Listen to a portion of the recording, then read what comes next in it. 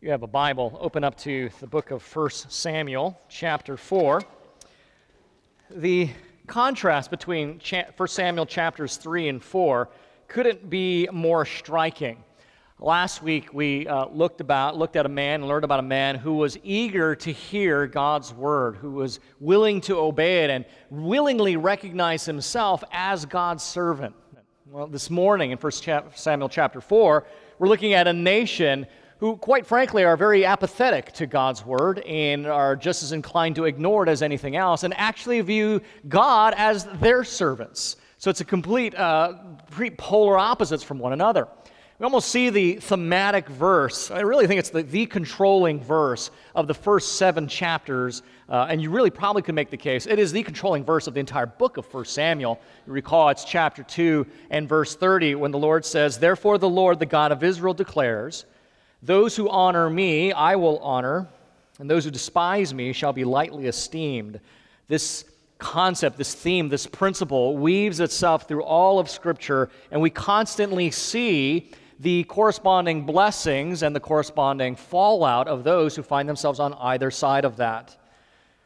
Well, we're ending 3 chapters of Samuel's rise to prominence. 3 chapters of individuals who seek to honor God above all else, and 3 chapters of individuals who are seeking to honor themselves above all else. It's as if you could get a sheet of paper and draw a line right down the middle and write all the events and situations that happen to those who honor God on one side and to those who dishonor God on the other. And if the point wasn't clear enough, the author writes and includes this chapter, 1 Samuel chapter 4. If you have been reading ahead, and by the way, on the bottom of our bulletins, we always will tell you what passage of Scripture we're preaching on the next week. That's to help you out. That's so that you can, at some point through the week, read it by yourself to think about what we're going to be preaching and thinking about as a congregation on that coming Sunday. Or if you lead a family, that's an easy way to lead them in some kind of devotions. Just open up the text that the church is going to go through and read it together so that when you show up, you'll either have more questions or you're wondering, you're more equipped to engage in the actual content of the sermon. Point is, if you had been doing that and you read the chapter 4 coming into this week, you would have really noticed some contrast. Number one, this is unlike any of the 3 chapters before it. It actually almost seems out of place and so dramatic in the shift. So, for example, Samuel's literary light is out. The person that every chapter was about for 3 chapters all of a sudden is gone from the pages. I mean, he shows up in the first half of verse 1 here. But really, as I taught you, verse numbers are not something that the Bible's inspired with. We put those there, and sometimes we get them wrong. I think the first half of verse 1 should have ended chapter 3. But the point is, Samuel's gone. He's been the player, the focus the whole time. Samuel is completely gone. And all of a sudden, the Ark of the Covenant is introduced, and for 3 chapters, or at least 2 weeks, today and next week, the Ark of the Covenant receives the focus and the attention. It's pretty clear when you see such a stark contrast in Scripture that the author is intending to communicate something by those very compelling details, as we see clearly in 1 Samuel chapter 4. Now, up until this point in our narrative, we have seen God's salvation and the lesson of that great thematic verse weaving its way through every chapter, very subtly, but it's always been in the background. Years and years of God's word going out, God's promises, God's blessing, God's warning, in the form of Hannah's prayer, in the form of Elkanah's house being blessed, in the form of Samuel receiving his call to the prophetic office and his commissioning, even in this mysterious man of God's warnings that we saw in chapter 2. Years of this, God's word has been going out to his people. But if you noticed, you can flip back to those chapters, they were all kind of one-on-one conversations, or very personal, very intimate conversations. There wasn't more than a handful of people that in any one of those knew what was going on. But now in chapter 4, all of it just erupts on this national scale. So up to chapter 3, a lot of it's just been God's word privately ministering to key individuals. And then when we hit chapter 4, there's this staggering change of scenery, of character, and now it's not private. God's warnings, God's blessings, all these things are now made public in the most amazing way. That right there in and of itself is really telling about the way God works, isn't it? God is not on my time schedule. He's not on your time schedule. He does what he intends. And sometimes it's months, sometimes years, sometimes decades. And if you know anything about church history, centuries that God takes to work through and in the lives of his people. He is not in a rush. Which is actually kind of comforting in our world where all of us are always in a rush. The one person that probably ought to be in a rush is just taking his sweet time. I guess that helps to be sovereign. You have that luxury. But God is taking his time. And for us, what has taken 3 chapters over the last maybe 4 weeks, a total of maybe 120 minutes of us studying the Word together, so the length of one movie, for them covers 20 years. You realize that? So from Samuel chapter 1, verse 1 to where we are now in Samuel chapter 4, for us, 120 minutes of looking at the text, it was 20 long years for them. All through that time, God's Word, quietly, subtly, but certainly going out to God's people. God's warnings, God's blessings, God's promises, going out through the lives of Elkanah, through Hannah, through Samuel, this man of God. And we'd like to think, at least to some degree, through the priesthood, although as we learn, for the most part, they're very corrupt. But God's word for 20 years was going out, and that message was for his people to respond to him, to turn from sin, to turn to him in grace, to recognize that the things that they were living for would not bring them life. At the very least, it would betray them. At the worst, it brings them death. God's word constantly calling to the people, please see, turn from your self-pleasing, self-deceiving ways, and please recognize that I don't exist for your pleasure. I made you to exist for mine. That message constantly going out. 20 years. For 20 years, God being mocked, God being ignored, God being dismissed by and large by the nation. And for 20 years, he was patient. Until finally we get to chapter 4, and it's as if he draws a very, very, very stark line of demarcation. Everything that he was doing privately, quietly, hoping people would respond, but after 20 years of being snubbed, being mocked, being insulted, being ignored, he does something about it. And it's not as if he finally had it, the divine patience had hit its limit, and he's just going to come unglued, kind of like we can with our kids after 20 minutes of them nagging us. It's not like that. God recognizes that if he does not bring in and step in, intercede in a way that seems extremely harsh, as we're going to realize, if he does not intercede, the cancer of living for yourself, the cancer of people ignoring God's loving commands would spread and contaminate and decimate his people. And so he steps in the most dramatic way to turn things around. That's how this chapter fits into the scheme of 1 Samuel as a book. And this morning, we're going to witness 3 stark realities, and with that, 3 questions that get answered from that. But don't worry, that doesn't mean this is a 6-point sermon. They're actually overlapping themes. So, for example, the realities we're going to see is the reality of the foolishness of God's people and the way they've treated him, verses 1 through 11. Then we see the fulfillment of God's word in verse 12 through 18. And then the tragedy of God's departure from his people in verse 19 to 22. Now, embedded in those realities are 3 questions that naturally, as I read the text, it just came out at me, and so I'm using them as ways to think about it. Some people like alliteration, so you got those F's, and some people just like questions. So here are some questions that map onto those points. Why did the Israelites think getting the ark was a good idea? Second question, why did God allow the defeat of his people? And then third question, how should we think about the difficulties that we endure? So we're going to be addressing both those realities and questions simultaneously. Let's start with the first one.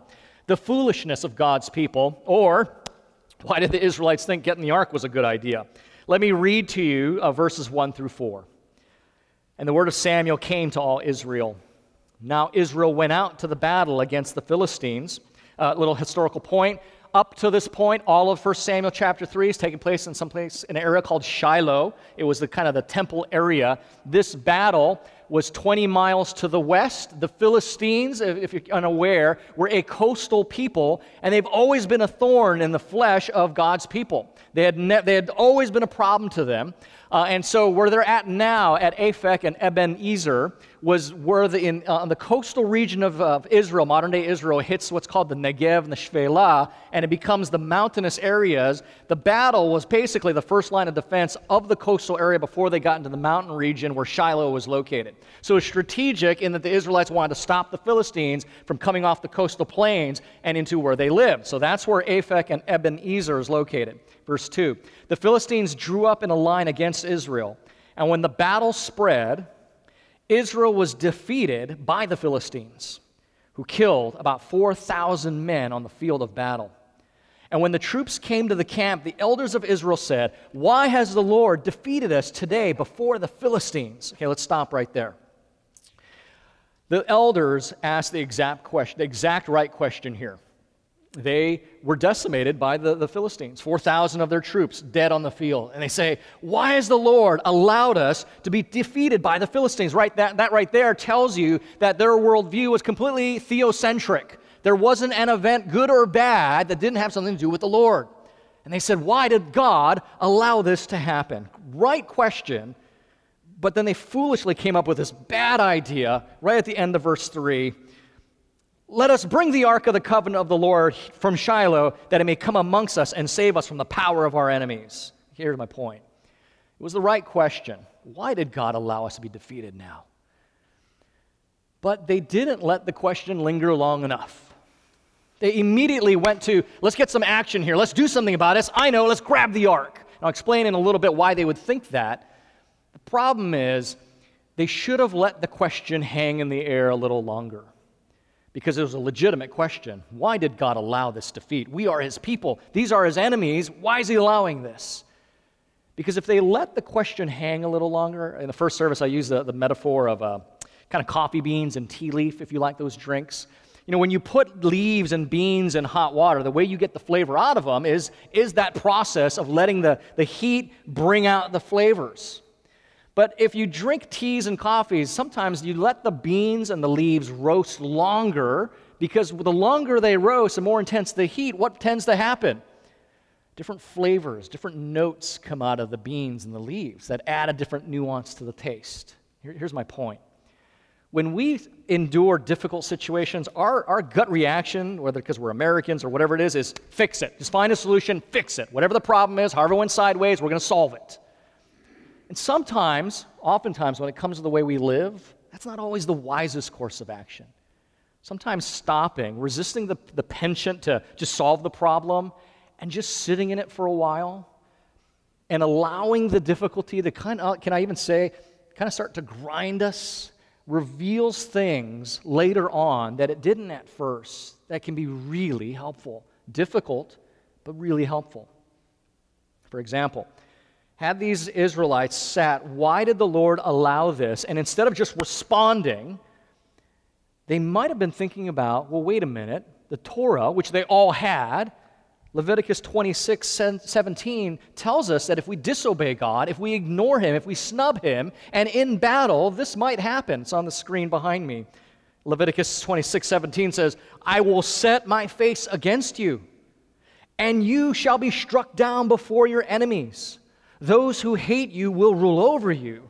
You shall flee when no one's pursuing you. More striking to the point, in the book of Judges, chapter 13, verse 1, God says this, and the people of Israel again did what was evil in the sight of the Lord. So the Lord gave them into the hand of the Philistines for 40 years.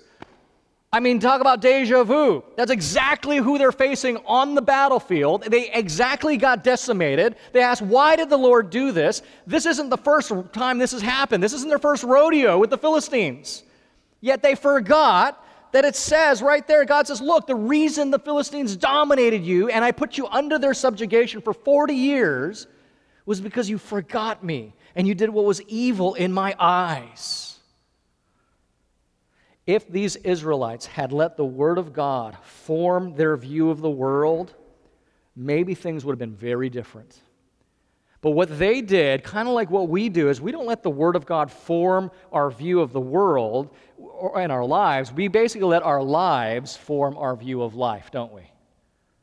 And so rather than having God's word inform the way I move through my life pretty much informs the way I move through my life. And that might be a short-term gain, but a long-term loss. And we see that happening with the Israelites. One of the things I'm very thankful for with our elders here at Christ Community Church is they are men who pray a lot.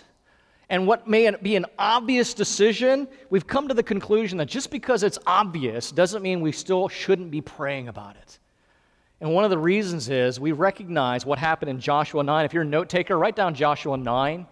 It's an amazing story of Joshua and the Israelites at a point of amazing obedience to God and blessing. We're taking over Canaan and the Promised Land, and then the Gibeonites came up, and they were sly Gibeonites. The Gibeonites just lived next door, but they said, let's dress ourselves up like we came from a far-off country, and we'll make a covenant with the Israelites. And since they'll think we live far away, we won't be a threat to them, and they won't wipe us out. And the Israelites took the bait, hook, line, and sinker. And Joshua 9:14 makes this interesting point. It just simply says this: the Israelites did not consult the Lord.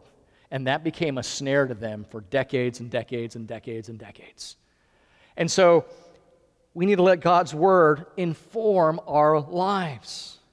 Don't let our desire to fix a situation prevent us from thoughtful reflection and thinking about it and seeking counsel. I mean, that might be un-American, but it sure is biblical. So what do? Back to the text. They grab the ark. We just got decimated. Why would the Lord do this? I don't know. Let's go grab the ark. Now, I don't want to make any assumptions. We have not yet talked about the ark, and most of you have seen Raiders of the Lost Ark, so I want to clear fact from fiction here. So I've got a picture of the ark behind me on the screens here. Doesn't look as fancy as the one in the movie did, but we think that's a pretty good replica of it. I'm going to leave that picture up there for a second. God told them how to fashion this ark, particularly in the book of Exodus chapter 16, verses 32 to 34. You can write that down if you're a note taker. And then Numbers 17, God's talking about this ark. Now, this next photo shows you what was inside the ark. What God had the people of Israel put into the ark were the tablets of the Ten Commandments. And we don't have the tablets are in my photo there. I don't have it. But the tablets of the Ten Commandments, a jar of manna, which is that thing that looks like popcorn in the corner there. And that rod was Aaron's rod. Now, these things were symbolic because the manna, you remember from the books of Leviticus and Numbers, was how God fed the people of Israel for 40 years eating this manna-like stuff.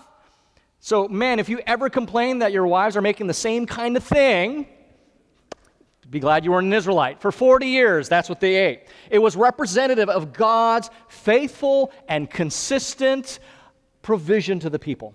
Aaron's rod as a shepherd's rod, it was to symbolize the guidance and the protection of his people. And then finally the Ten Commandments to guide the people. So the point being, all in this ark, we can go back to the other picture, Tanner, all within this ark was represented God's provision, God's protection, God's guidance of his people. And whenever the people of Israel would set out in their 40 years of wandering the wilderness, the Ark of the Covenant would go before them. So there was a visual reminder to the people, there goes our Lord Yahweh, the Old Testament name for God. There he is, providing, protecting, and guiding us. And in faithfulness, he did that for 40 years.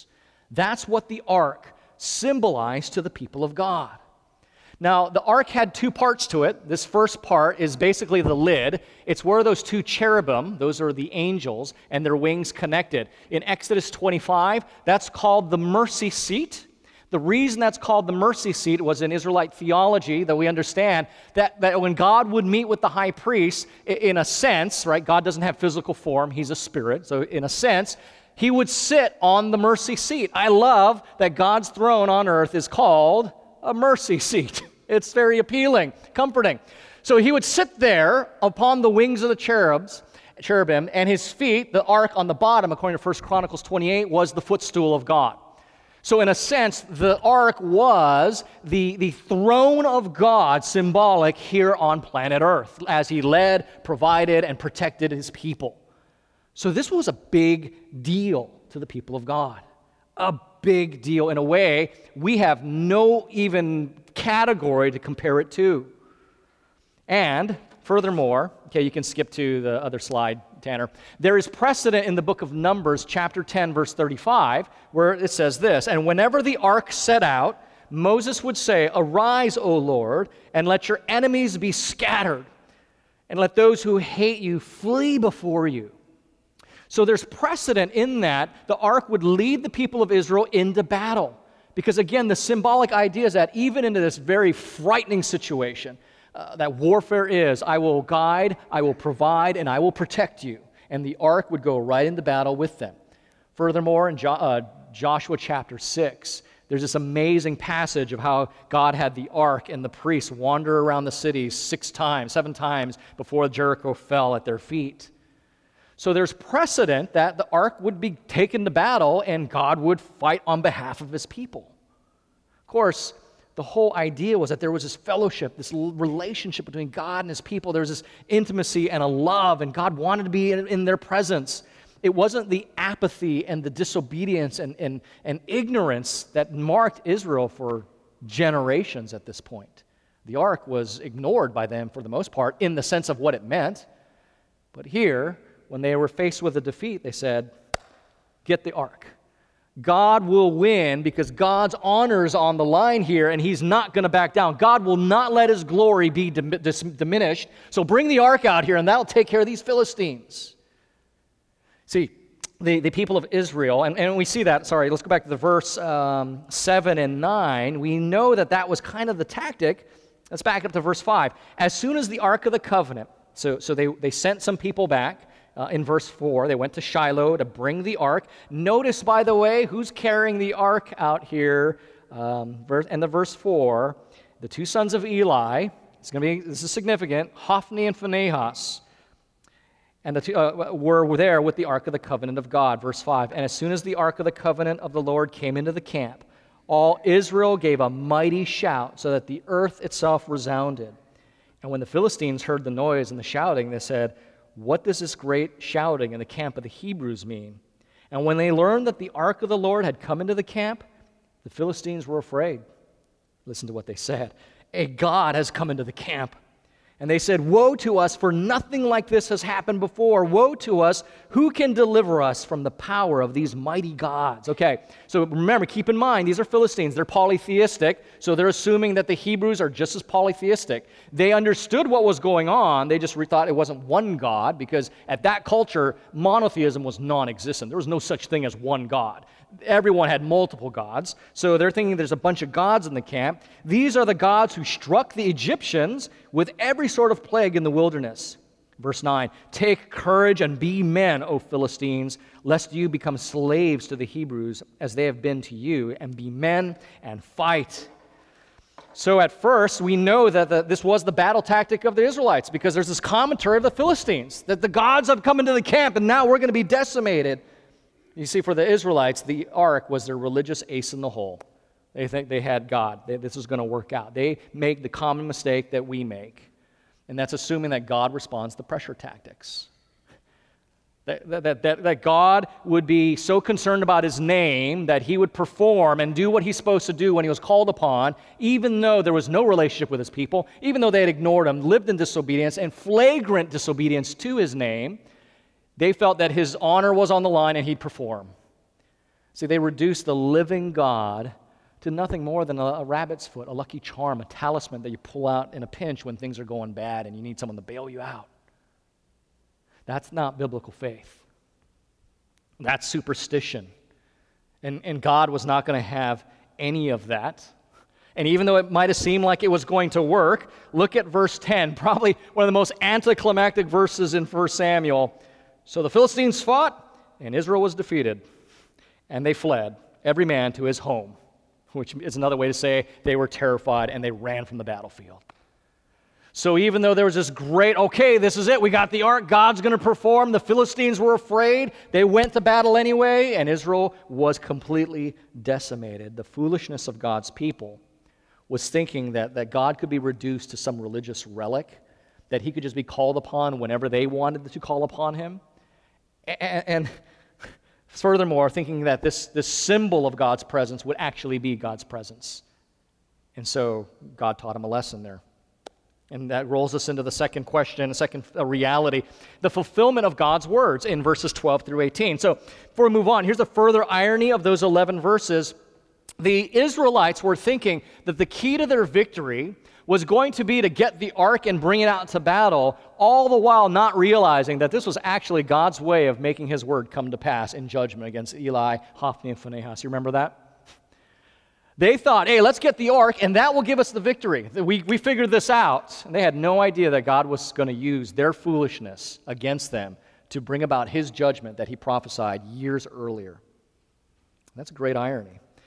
And so verse 12 to 16, this man from Benjamin, this mysterious man, runs from the battle at Ebenezer and Aphek all the way back to Shiloh. We're talking a 20-mile, he's huffing it. He gets there in that same day, and he's reporting what's happening to the city. Then Eli, the priest, again, more and more dim, he doesn't have vision, he's going deaf. He's a picture physically of what he is spiritually, not perceiving anything. And finally, the runner comes to him in verse 17, says this, "He who brought the news answered and said," notice these four things, like getting from bad to worse. "Israel has fled before the Philistines," number one. "Also, there's been a great defeat, a great slaughter amongst your people," number two. Number three, "Your two sons also, Hophni and Phinehas, they're dead." Number four, "The ark of God has been captured." From bad to worse. Verse 18, as soon as he mentioned the ark of God, Eli fell over backward from his seat by the side of the gate, and his neck was broken, and he died. For the man was old and heavy, and he had judged Israel 40 years. So at long last, recall with me the end of chapter 2, at long last, those words of judgment from that mysterious man of God came to pass many years later. Two really important lessons from this defeat that really map onto the way sometimes we conceive of God. God will suffer shame than let his people have a false relationship with him. God will suffer shame to his name rather than allow people to have a false relationship with him. Secondly, and kind of related to that, God will allow you to be disappointed with him if it will awaken you to the sort of God he really is. God will allow his people to be disappointed in him if it will shake us up to the God he really is. Not something that we perceive him to be, not somebody who's an errand boy for our desires. He will allow his name to be diminished. He will allow his people to be disappointed in him so that we come to a better grips of who he actually is. So on the surface of this chapter, it looks like God is taking a loss here. That's how everyone would have seen this. Everyone would have seen this as God taking a loss. His name has been dishonored. The Ark of the Covenant has been captured. But when you stop and think about it, God is actually taking some really concrete steps to restore his honor and start bringing back his glory into this nation that has abandoned him. Now, you go, well, how is that supposed to happen? God has just decimated the religious establishment of Eli and Eli's sons who would succeed him. No longer is the corrupt priesthood in charge. Now the way has been made clear for this new office of a prophet named Samuel, who we know before this everyone already was looking to, but was living under the shadow of Eli and the priesthood. And now they've been completely decimated. The Ark of God, this religious symbol of God's presence, has now been completely removed from the midst. And no longer could they appeal to tokens of God's presence. They had to rely on God's presence because of our love for him. So God, what may have seemed like a loss on the surface, was taking some real concrete steps to turn this thing around. In other words, God is always willing to take a tactical loss to secure a strategic victory. God is always willing to take a tactical loss to secure strategic victory. And we see that right here on the battlefield of Aphek and Ebenezer. Now, think about the closest parallel we probably have is the Constitution, maybe the Bill of Rights. I don't even know. Or if you're British, the Royal Crown or whatever it is. This was their national understanding of who they were.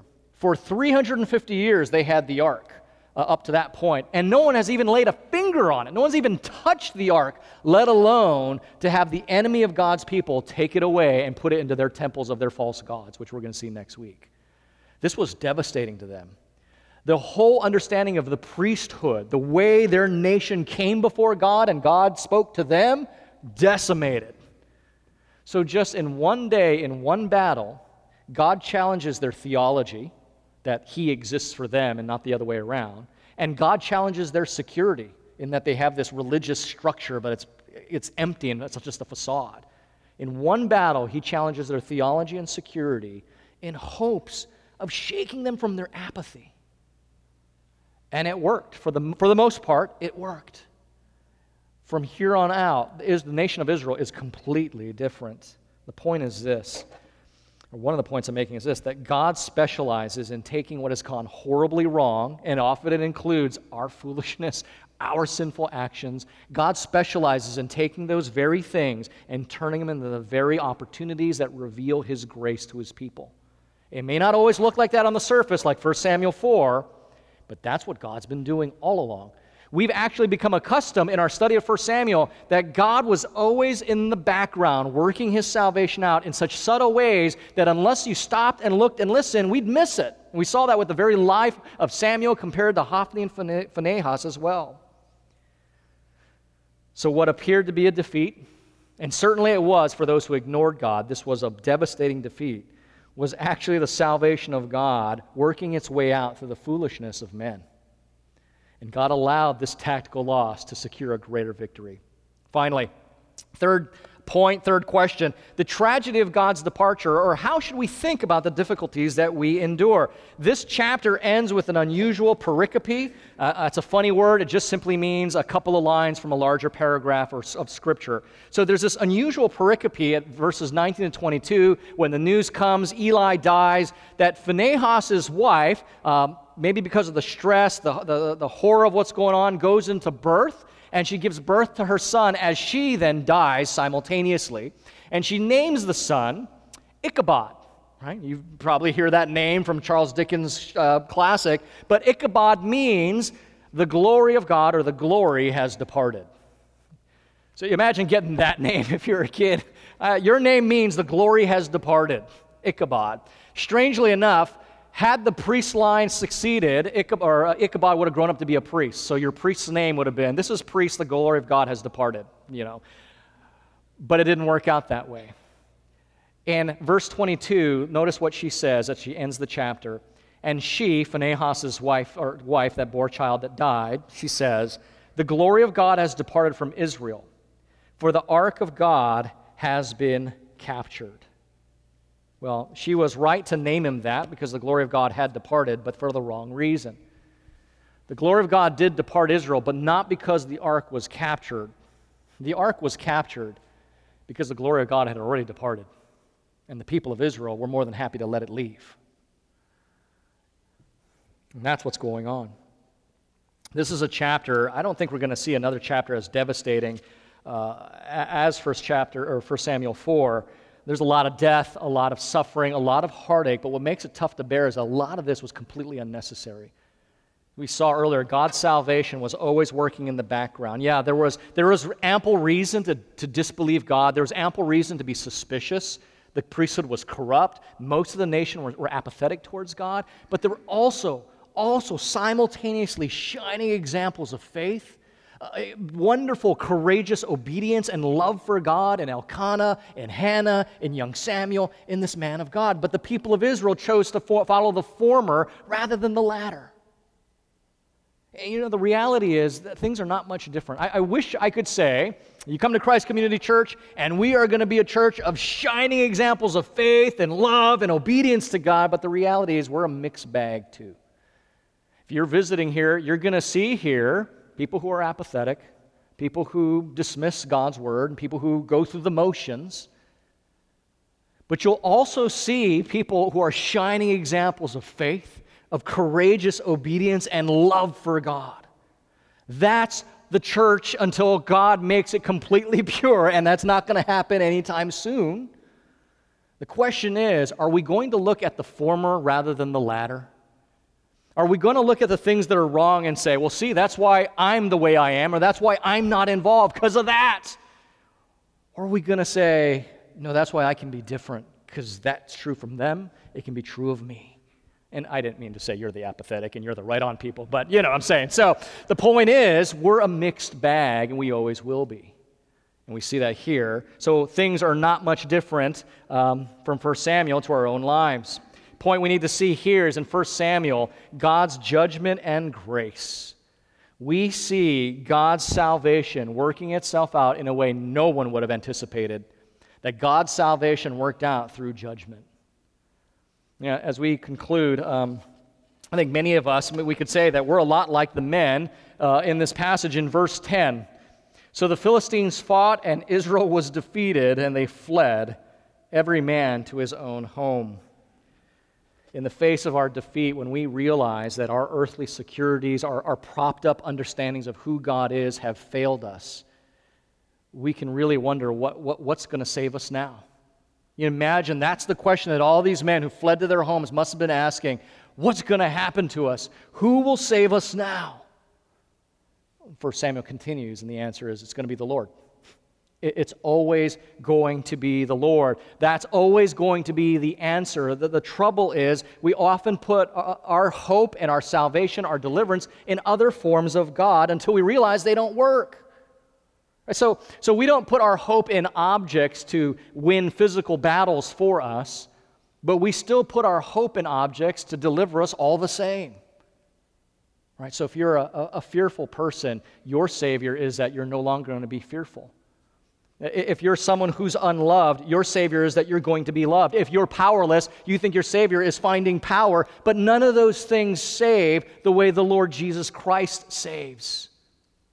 It's not that those things are not important, but they will never bring the true salvation that only Christ can bring, that only God could bring. And that's what the message of 1 Samuel is always trying to remind us. 1 Samuel 4 merely foreshadows the truth that oftentimes in God's judgment, we also see God's grace. Because of this judgment now, there were thousands of Israelites who recognized the way we were living like however we want to live, living as if we were our own gods is not working. And they also realized, hey, the way we were living, trusting religious externalities and symbols, but not having a true relationship, that's not working either. None of these things are working. Living for ourselves and living with religion, that's not working. It was all taken from them. They're now at a point where they were open to what God was going to do. And God had positioned a man named Samuel to be able to bring them his word. 1 Samuel 4 foreshadows this theme that judgment and grace often go together, and the best place you see that is in the gospel narratives. At the cross itself, the exact picture of God's judgment upon sin is also the picture of God's grace coming to mankind because of that. So the very thing we're seeing happening on a national scale in 1 Samuel 4, that God's judgment came to the people, but because of that, they realized their need for a Savior, and grace would come from that. We see the same thing in the New Testament. The very object that was God's judgment was also God's grace to humanity. That's why Paul could say in Romans 3:26 that God can be both just, but also the justifier of the one who has faith in Jesus. He can be just because he judged sin, but he can be just the justifier. He can say, you are actually innocent because of what Jesus did. Taking God's judgment and giving God's grace. So we're going to see that theme weave itself all through the Gospel of 1 Samuel, but in a sense, that's very true. That God's judgment and his grace are always woven together. And we're going to see that time and time again. Let's pray.